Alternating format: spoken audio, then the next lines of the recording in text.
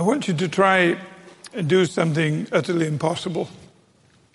I want you to try to imagine that you grew up in a primitive village in the equatorial forest, that you'd never traveled further than 5 miles upstream, that you had never heard a radio, you'd never read a book, you had never seen television, you didn't have an iPod, you didn't have the internet.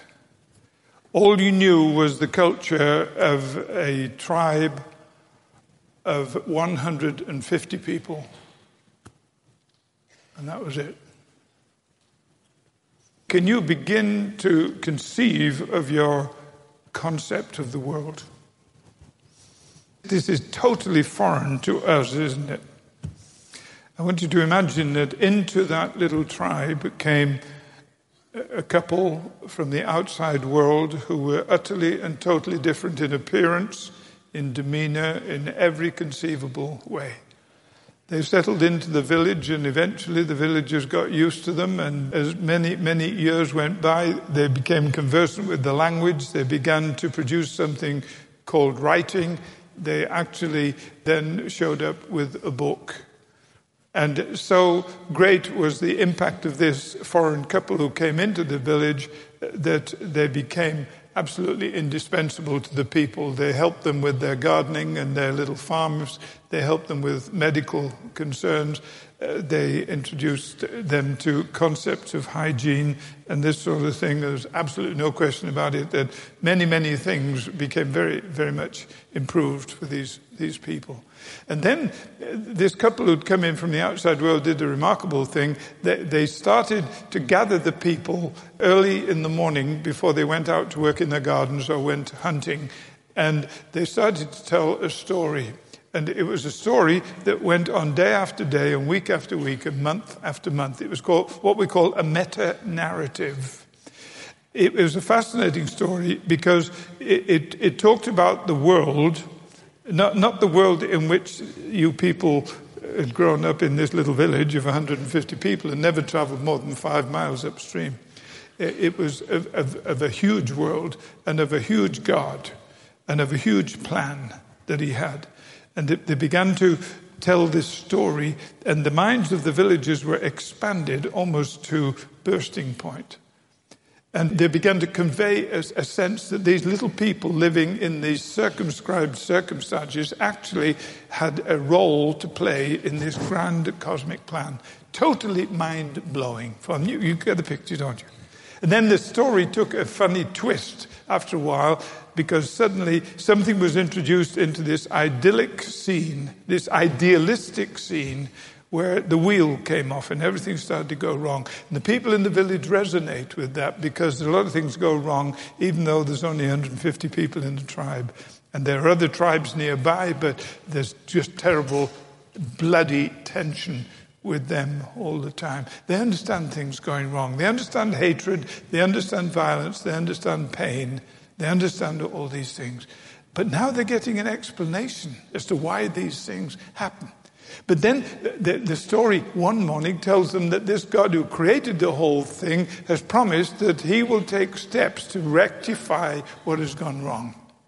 And then the story goes on mysteriously to say that the way he's going to rectify it is by calling a certain man called Abraham, and that his descendants will become the channel through whom the power of God, this God who created all things, will actually be released and start to put things right. And then as the story unfolds day after day, week after week, as the story untold, they realize that God will, through this family of Abraham, send a son. And he will be the deliverer. He will be the transformer. Unfortunately, the people of Abraham don't respond as they ought to this, and they go all kind of detours and they get all messed up. But God keeps sending people called prophets, and he tells them how to get back and get back. And the promise comes all the time: I will send my son, I will send my son, I will send my son. And one day the people come early in the morning for the next exciting installment of this story, and they are told the son has come. And they get the shock of their lives, these little people in the village, for the Son of God who has come to be the deliverer and put wrong things right is a baby. They are incredulous. But the story goes on. And this baby grows up to be a great man, a fine man. But he has all kinds of enemies, as well as many, many people are blessed by him. And as time goes on, the enemies plot against him. And one day the villagers come and they hear the most awful story that this man has been betrayed by one of his followers and he's been arrested and he's been given a false trial and all kinds of lying witnesses, and they've sentenced him to death. And they think to themselves, well, he'll escape, he is God's son. But the next morning they come for the story and they find he doesn't escape. That in actual fact, the sentence of death is carried out. And he is subjected to the most cruel, inhumane death imaginable. And he dies.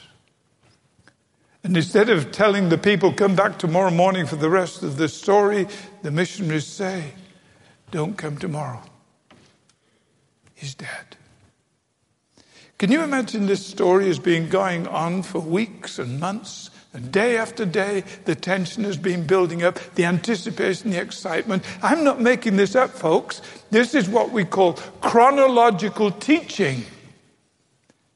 It has been developed by New Tribes Mission, and it is used now in many, many places to begin to unfold the great story. But my point right here is this, to give you the idea of what it must have been like in those villages when this wonderful story that had been building up to a glorious climax is suddenly ended. And it's total disaster. In some of the villages, the people go away in tears. There is mourning in the little village. And instead of having the early morning gathering to hear more of the story, there's nowhere to go. There's nothing to say. Everything is hopeless. That is precisely where we are in the story of Luke's gospel. Let me read to you from Luke chapter 24, the first few verses. On the first day of the week, very early in the morning, the women took the spices they had prepared and went to the tomb. They found the stone rolled away from the tomb, but when they entered, they did not find the body of the Lord Jesus. And they were wondering about this. Their grief, their disappointment, their utter dismay is now married to overwhelming confusion. Who are these women? Well, we're told the names of two or three of them. We're told that one was Mary Magdalene.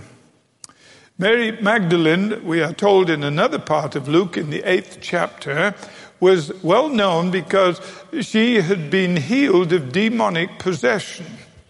It says that she was possessed by 7 demons. Now, somebody here may say, oh, come on, don't give me that. She probably had schizophrenia or epilepsy or a mix of both or something. These ancient people, they didn't understand medical science, and no smart, civilized people in the 21st century believe in demons. Well, put that on the back burner for now. Let's just look at what the scripture says. And the scripture says that whatever the explanation was, her life was being ruined and wrecked by dynamics for which she had no answer. But Jesus had come into her life in some way, had counteracted the dynamics that were totally destructive in her life, and had delivered her from them. He had shown that he had power greater than the powers that were destroying her, and she had been delivered and she had been transformed. And it was a gracious ministry on the part of Jesus because he had taken the initiative, he had seen her plight, he had reached out in compassion, and he had done the deed. Grace is the key word there. Now, grace begets gratitude. And Mary of Magdala She became intensely grateful to Jesus because he had changed her life. I can imagine she is looking for ways to express her gratitude, and somewhere along the line she says, in effect, Jesus served me, how can I serve him? How can I express my gratitude? And so she quite naturally begins to do little things that are helpful to Jesus, and eventually she joins his growing retinue. He has 12 men who work with him all the time, and then there are other people that they seem to collect going along the way. Blind people whose eyes are open, lame people who are able to walk again. They don't go home. They join the retinue, and some of them are women. And now the women, like Mary Magdalene, join the group as well. The retinue explodes in numbers, and she becomes absolutely indispensable in caring for Jesus and the disciples and the women who are being blessed. You'll notice what happens here. Grace is the initiative that Jesus takes. Gratitude is the response. And the expression of gratitude is service. And that's how it's supposed to work in the Christian economy. Grace of God is the initiative. Gratitude is the response. Loving service is the expression. And that is what happens as far as Mary Magdalene is concerned. It's too bad that Mary Magdalene character has been besmirched because the Pope, many moons ago, decided that she was an immoral woman and a prostitute. And that has stuck until relatively recently. The Catholic Church has redressed that error. Now, next lady in the list is Joanna. She is totally different from Mary of Magdala. Joanna is married to a man who actually is the manager of the palace where Herod lives. He is part of the elite. He is living high on the hog. He is in a position of tremendous responsibility and authority, and Joanna is his wife, but she has different needs from Mary Magdalene. But Jesus in some ways come into contact with her, and the same thing has happened. Grace begets gratitude. Gratitude longs for expression. Expression shows itself in loving, sacrificial service. And Joanna, incredibly, is seen supporting this group financially and giving of her time in ministry as well. These are the women. So devoted were they to Jesus out of gratitude for grace received that they couldn't bear to see him taken away and tried and falsely accused. And so it's really no surprise that we find them incredibly at the foot of the cross. The men, afraid they're not there, with the exception of young John. Mary of Magdala, Joanna, they're there. They actually converse with Jesus while he's writhing in agony on the cross. He actually talks to them, and they hear him in the end say, "Father, into your hands I commend my spirit," and he dismisses his spirit and he bows his head. They didn't take his life from him. He dismissed his spirit. He had said, "No one takes my life from me. I have power to lay it down and I have power to take it again." They saw him do it. They saw that he was dead. Everything that motivated them, everything that had been at the very core of their being, at the very core of their lives, was suddenly taken away. The rug was pulled from under their feet, and they're devastated. Not devastated enough to run away, devastated enough to see what's going to happen to his body, because the normal thing would be for the soldiers who crucified him simply to cut down the body and dig a hole there and just let the body either fall into the hole or lie there and rot and be eaten by scavenging dogs. They say that can't be allowed to happen. They're so relieved when two men, Joseph of Arimathea and his friend, wealthy men, they've talked to Pilate that they have an in with the authorities. They're secret believers. They take the body and they bury it in the tomb, and Mary and Joanna and Mary, the mother of James, and the other women, they follow to see where the body is buried. But they're distraught because it is never prepared for burial. This man who's done nothing but blessing, they've allowed him to be killed like a criminal. They're allowing him to die like a dog. The least they can do is prepare him for burial. But they don't know how they're going to do it. But they go home. And then it's Sabbath. Sabbath starts on Friday at sunset, goes till Sunday at sunset. They are observant, so they will not do any work at all on the Sabbath. They simply spend the time in utter, rank despair. But as soon as they can, as soon as Sabbath is over, long before it is light, they are there busy preparing spices, and they make their way to the tomb. As they make their way to the tomb, what are they discussing? They're discussing, how are we going to get in the tomb? We can't move that stone. We're not strong enough. They feel so helpless. They feel so vulnerable. They feel that they don't really count at all in that culture. They certainly are put on the bottom of the totem pole. And incredibly, they go anyway. And when they get to the tomb, they're in for a surprise. I think these women show up considerably better than the men in Luke 24. Luke 24 shows the women exhibiting something I call feminine courage, while the men are not exhibiting any courage at all. The reason, of course, is that there's a different kind of courage that is exhibited by men and exhibited by women. What is masculine courage? Well, masculine courage actually dominates our thinking of courage in our culture.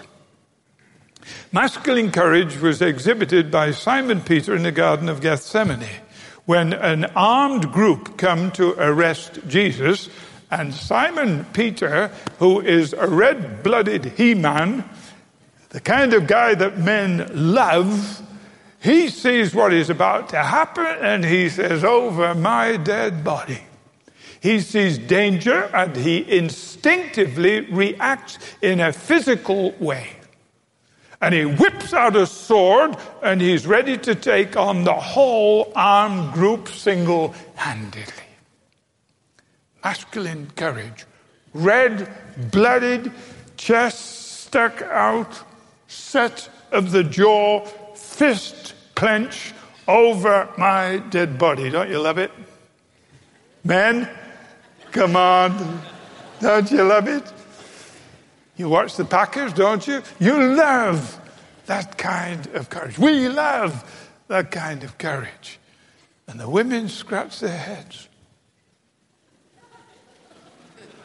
They don't understand it.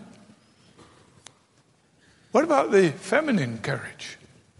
Well, I came across something in an 1880 edition of the New York Times. Now, I know you're surprised to hear that I was taking the New York Times in 1880. This is true. I found this on the web. You didn't know they had the web in 1880, did you? But this is the quote by an anonymous author in the New York Times in 1880. The highest quality of courage is fortitude, of which a woman has 20-fold as much as a man. She bears pain, the sharpest and most unremitting, as he never does or can. She bears mental anguish, spiritual woe, without a murmur or a sigh. And so habitually that he, unconscious of her self-restraint, never suspects its existence. The fortitude, patience, self-denial, self-suppression, the long unrewarded sacrifice woman is forever practicing, these things are seldom observed by a man. Isn't that interesting? You know, it almost seems to me that whoever this writer was in 1880 wrote this piece after they'd read the story of the women on the way to the tomb. What are the characteristics that we see in these women? Well, We know that they have to be frightened, but they know also what is the right thing to do. And governed not by physical fear and reacting physically to physical fear, they simply operate on the spiritual principle of what is right. They know that they are relatively weak. They can't move this stone. They know that they have absolutely no answers. They know that they don't have access to the authorities. They're women in that particular culture, but they go anyway. They have a sense of rightness. They have a sense of fortitude. They are patient. They are unrelenting in their commitment. They are working quietly. There's no bravado. There's no braggadocio. They are simply persisting, and all in the context of unrelieved, unremitting pain. Courage. Courage. Now, I'm not going to make application and say, men, we've got to be more like the women, any more than I want the women to be more like the men. But what I'm going to say is this. We don't want to feminize the church, but we don't want to masculinize the women either. But what we do need to do is this. We need to recognize that there is much for men to learn from women, as the men are always expecting to teach the women. And that what we can learn from women is the kind of courage that is relatively foreign to our thinking. Much more we could say. Some of the guys are saying, you've said quite enough. What's next? And the women say, no, go on. Tell us more. Well, let me look at the next stage here. The angels. Well, I didn't read this passage to you, did I? Verse 4, whilst they were wondering about the rolled away stone, the empty tomb, and the missing body, while they were wondering about this, suddenly two men in clothes that gleamed like lightning stood beside them. In their fright, the women bowed down with their faces to the ground, but the men said to them, why are you looking for the living among the dead? He's not here, he is risen. Remember how he told you while he was still with you in Galilee, the Son of Man must be delivered into the hands of sinful men, be crucified, and on the third day be raised again. Then they remembered his words. All right, what happens here? Well, these men in gleaming clothes, the writers said they were just angels. Somebody say, oh, come on, you've had demons popping around all over the place in Magdalene. Now you've got angels popping up. And next you're going to tell us that Jesus actually physically rose again from the dead. Okay, just hold it. We'll get there in a minute. Well, a few minutes. This story simply says that there were angelic messengers who gently rebuked them and said, why are you looking for the living among the dead? These poor women, if they were able to answer these men, these angels in their terror, they'd have said, we're not looking for the living. We're not looking for the living, we're looking for the dead. We've got the spices, we want to embalm his body.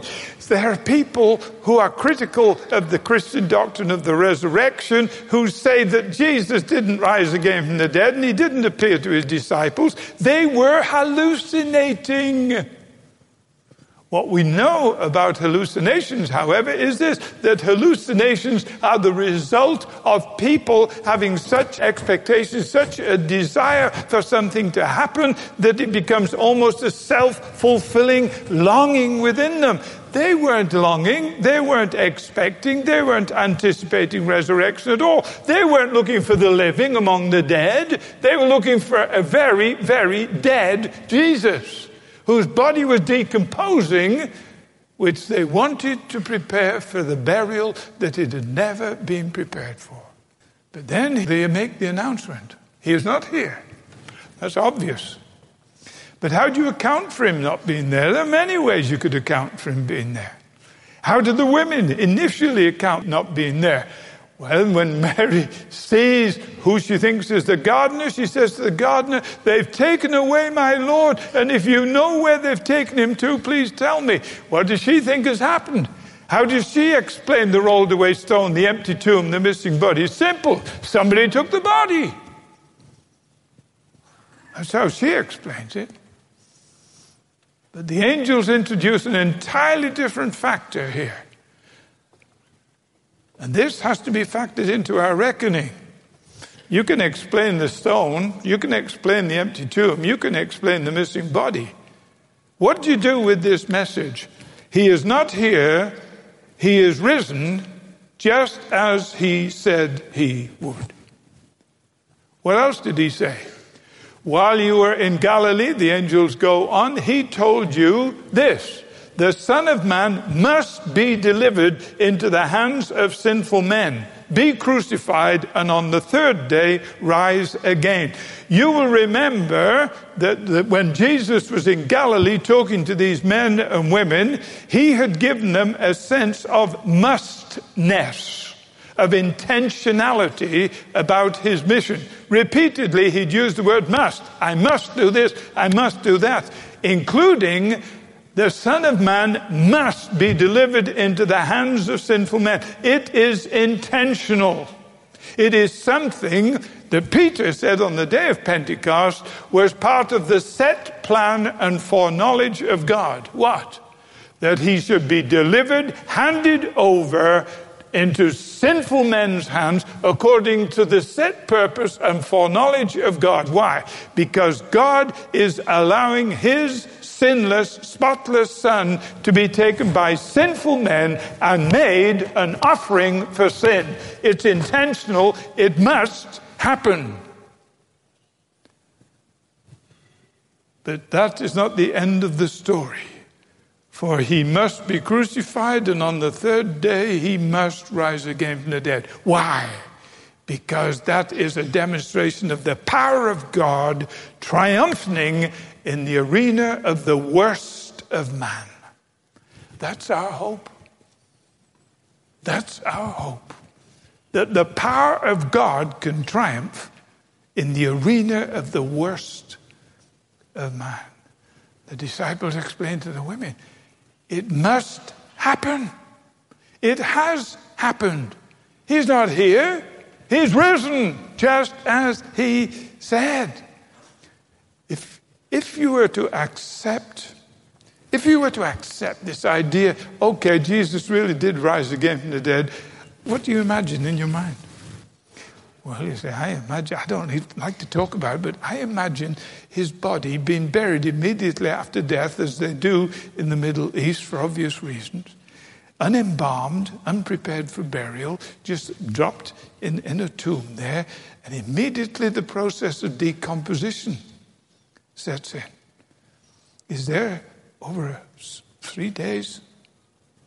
And then somehow or other the process of decomposition is arrested, and then it's reversed, and then I guess this body is revivified, and then somehow or other this revivified body wriggles out of these grave clothes. I haven't really thought about it, but I guess the grave clothes were there, so it must have done, and then somehow or other managed to push the stone away and then get out without the guards noticing and disappeared. I guess that's what's happened. No. You see, what happened was this. It's explained for us in 1 Corinthians chapter 15. I want you to read that. No, not while I'm talking. I want to read 1 Corinthians chapter 15. 1 Corinthians chapter 15 differentiates between an earthly body and a heavenly body. Clearly differentiates between the two. And what is happening here is not an earthly body that is decomposing, has the process arrested and reversed, and is then revivified and just begins to behave like an earthly body. No.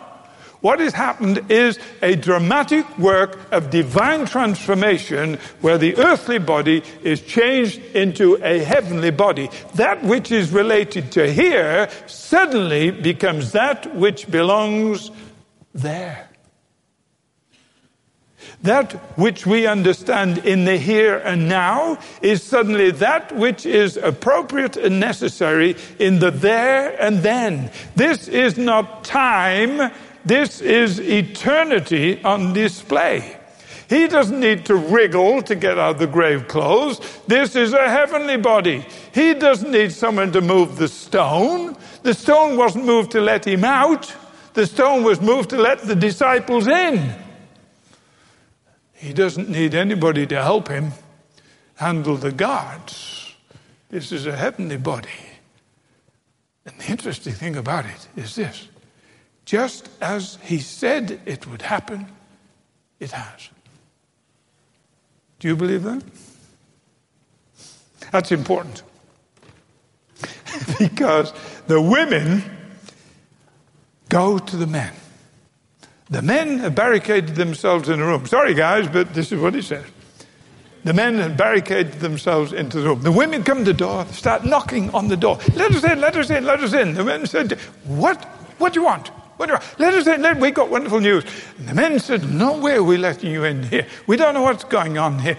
Another problem, of course, is they're women and they're all talking at once.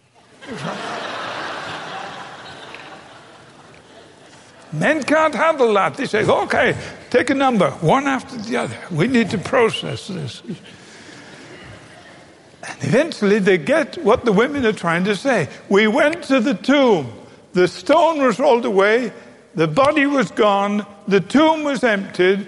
There were a couple of angels there. They said he's risen, just as he said he was going to do. And we remember now, he predicted he would in Galilee, and you heard it as well. And the men said, are you ready? Nonsense. Nonsense. Let me ask you something. Have you met anybody who says nonsense about the resurrection? You met anybody who says, oh, come on, don't give me that. Don't give me this angel stuff. Don't give me this demon stuff. Don't give me this resurrection stuff. I am a 21st century man. The problem for these disciples, actually they were the apostles. Actually these men who are rank skeptics over the resurrection, they are the apostles, the 11 survivors of the original 12, the foundation of the church. No wonder we say God help the church. That's how we started out. If the church is anything, it is attributable to the grace of God. These men have a problem. You know what their problem is? Their problem is their presuppositions. And that's my problem, that's your problem very often. A presupposition, what's that? A presupposition is an assumption made in advance. Your presuppositions will inevitably determine your conclusions. You start out at a certain place, you're going to finish up in a predictable place. Presuppositions lead to conclusions. Everybody operates on presuppositions.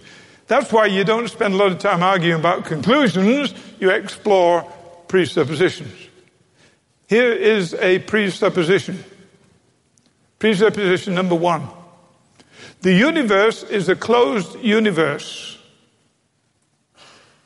not subject to external forces, in which things that happen are the effects of discernible causes. Everything operates on the basis of cause and effect. It's a closed universe. There is no way in which external forces can intrude. That's a presupposition, which will lead to a naturalistic view of the world. Here's another presupposition.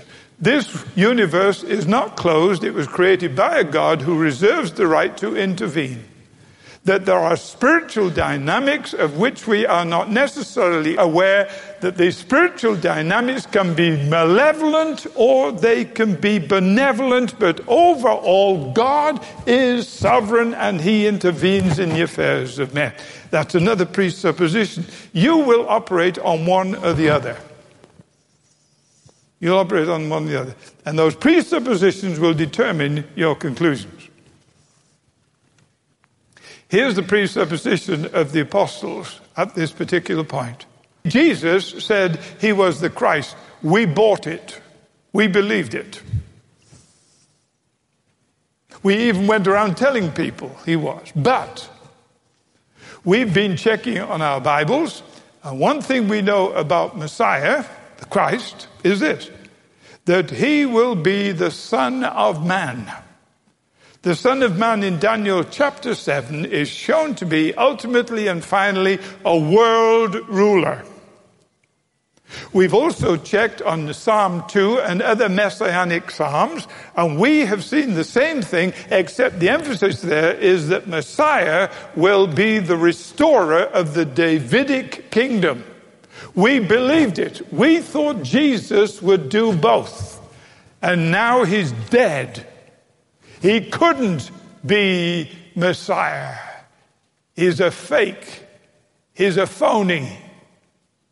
Don't tell us he's risen from the dead. You see how their presuppositions lead inevitably to their conclusion. There are people who simply say, as far as this world of ours is concerned, there's no such thing as angels. There's no such thing as demons. There's no such thing as resurrection, because God didn't raise people from the dead. Let me address my dear skeptical friends. And let me ask you a question that's not original. Paul asked it of King Agrippa. Why should it be thought incredible to you that God raises the dead? Why? Why is that incredible? Well, I'll add a little bit here to help you try to answer that, if you're skeptical of the resurrection.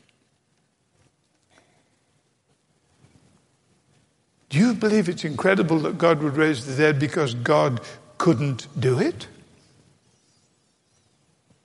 Or do you believe that he doesn't raise the dead because he wouldn't do it? Or because he shouldn't do it? He couldn't, he wouldn't, or he shouldn't. Why is it incredible that God would raise the dead? That's for my skeptical friends to think. I want you to explore your presuppositions. If your presupposition is, this is what God is, or this is what God isn't, then you need to explore that. Because where did you get your ideas of God? Are they just from your head? You mean God fits into your head? With all due respect, that ain't much of a God. There's one bright spot, however, in this story. Peter has learnt at long last that it's a good idea to keep your mouth shut. He has shut off his mouth once too often. And he's been caught out, and the cock crew, and he'd already denied Jesus 3 times that night. You remember? And Jesus looked at him, didn't say a word, didn't need to, and Peter is devastated. So he's not about to open his big mouth now. And whilst the men, the other apostles, are saying to the women, oh, be quiet, give me a break. Don't come all this nonsense about him being risen. Peter is strangely quiet. He's taking it all in. And he's saying to himself, something's happened to these women.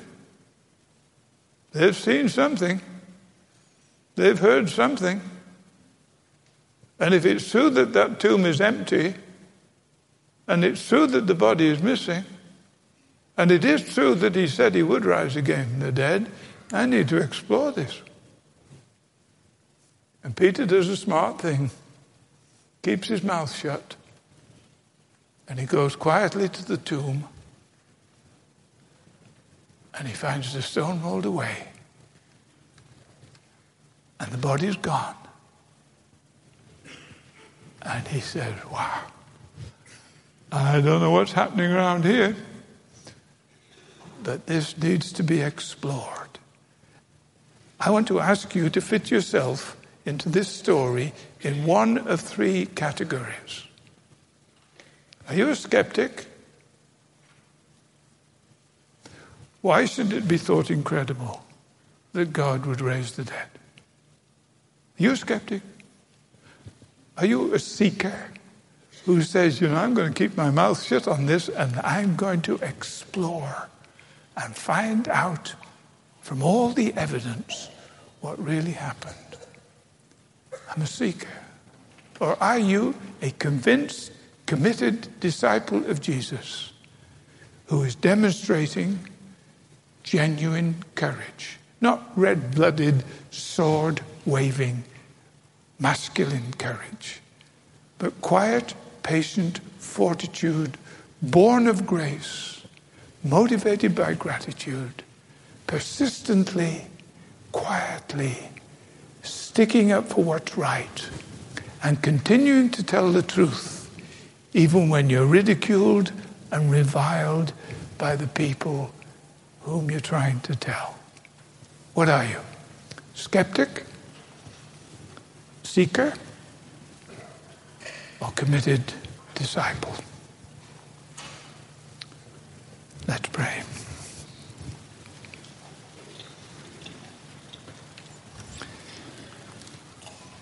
Lord, our prayer is very simple.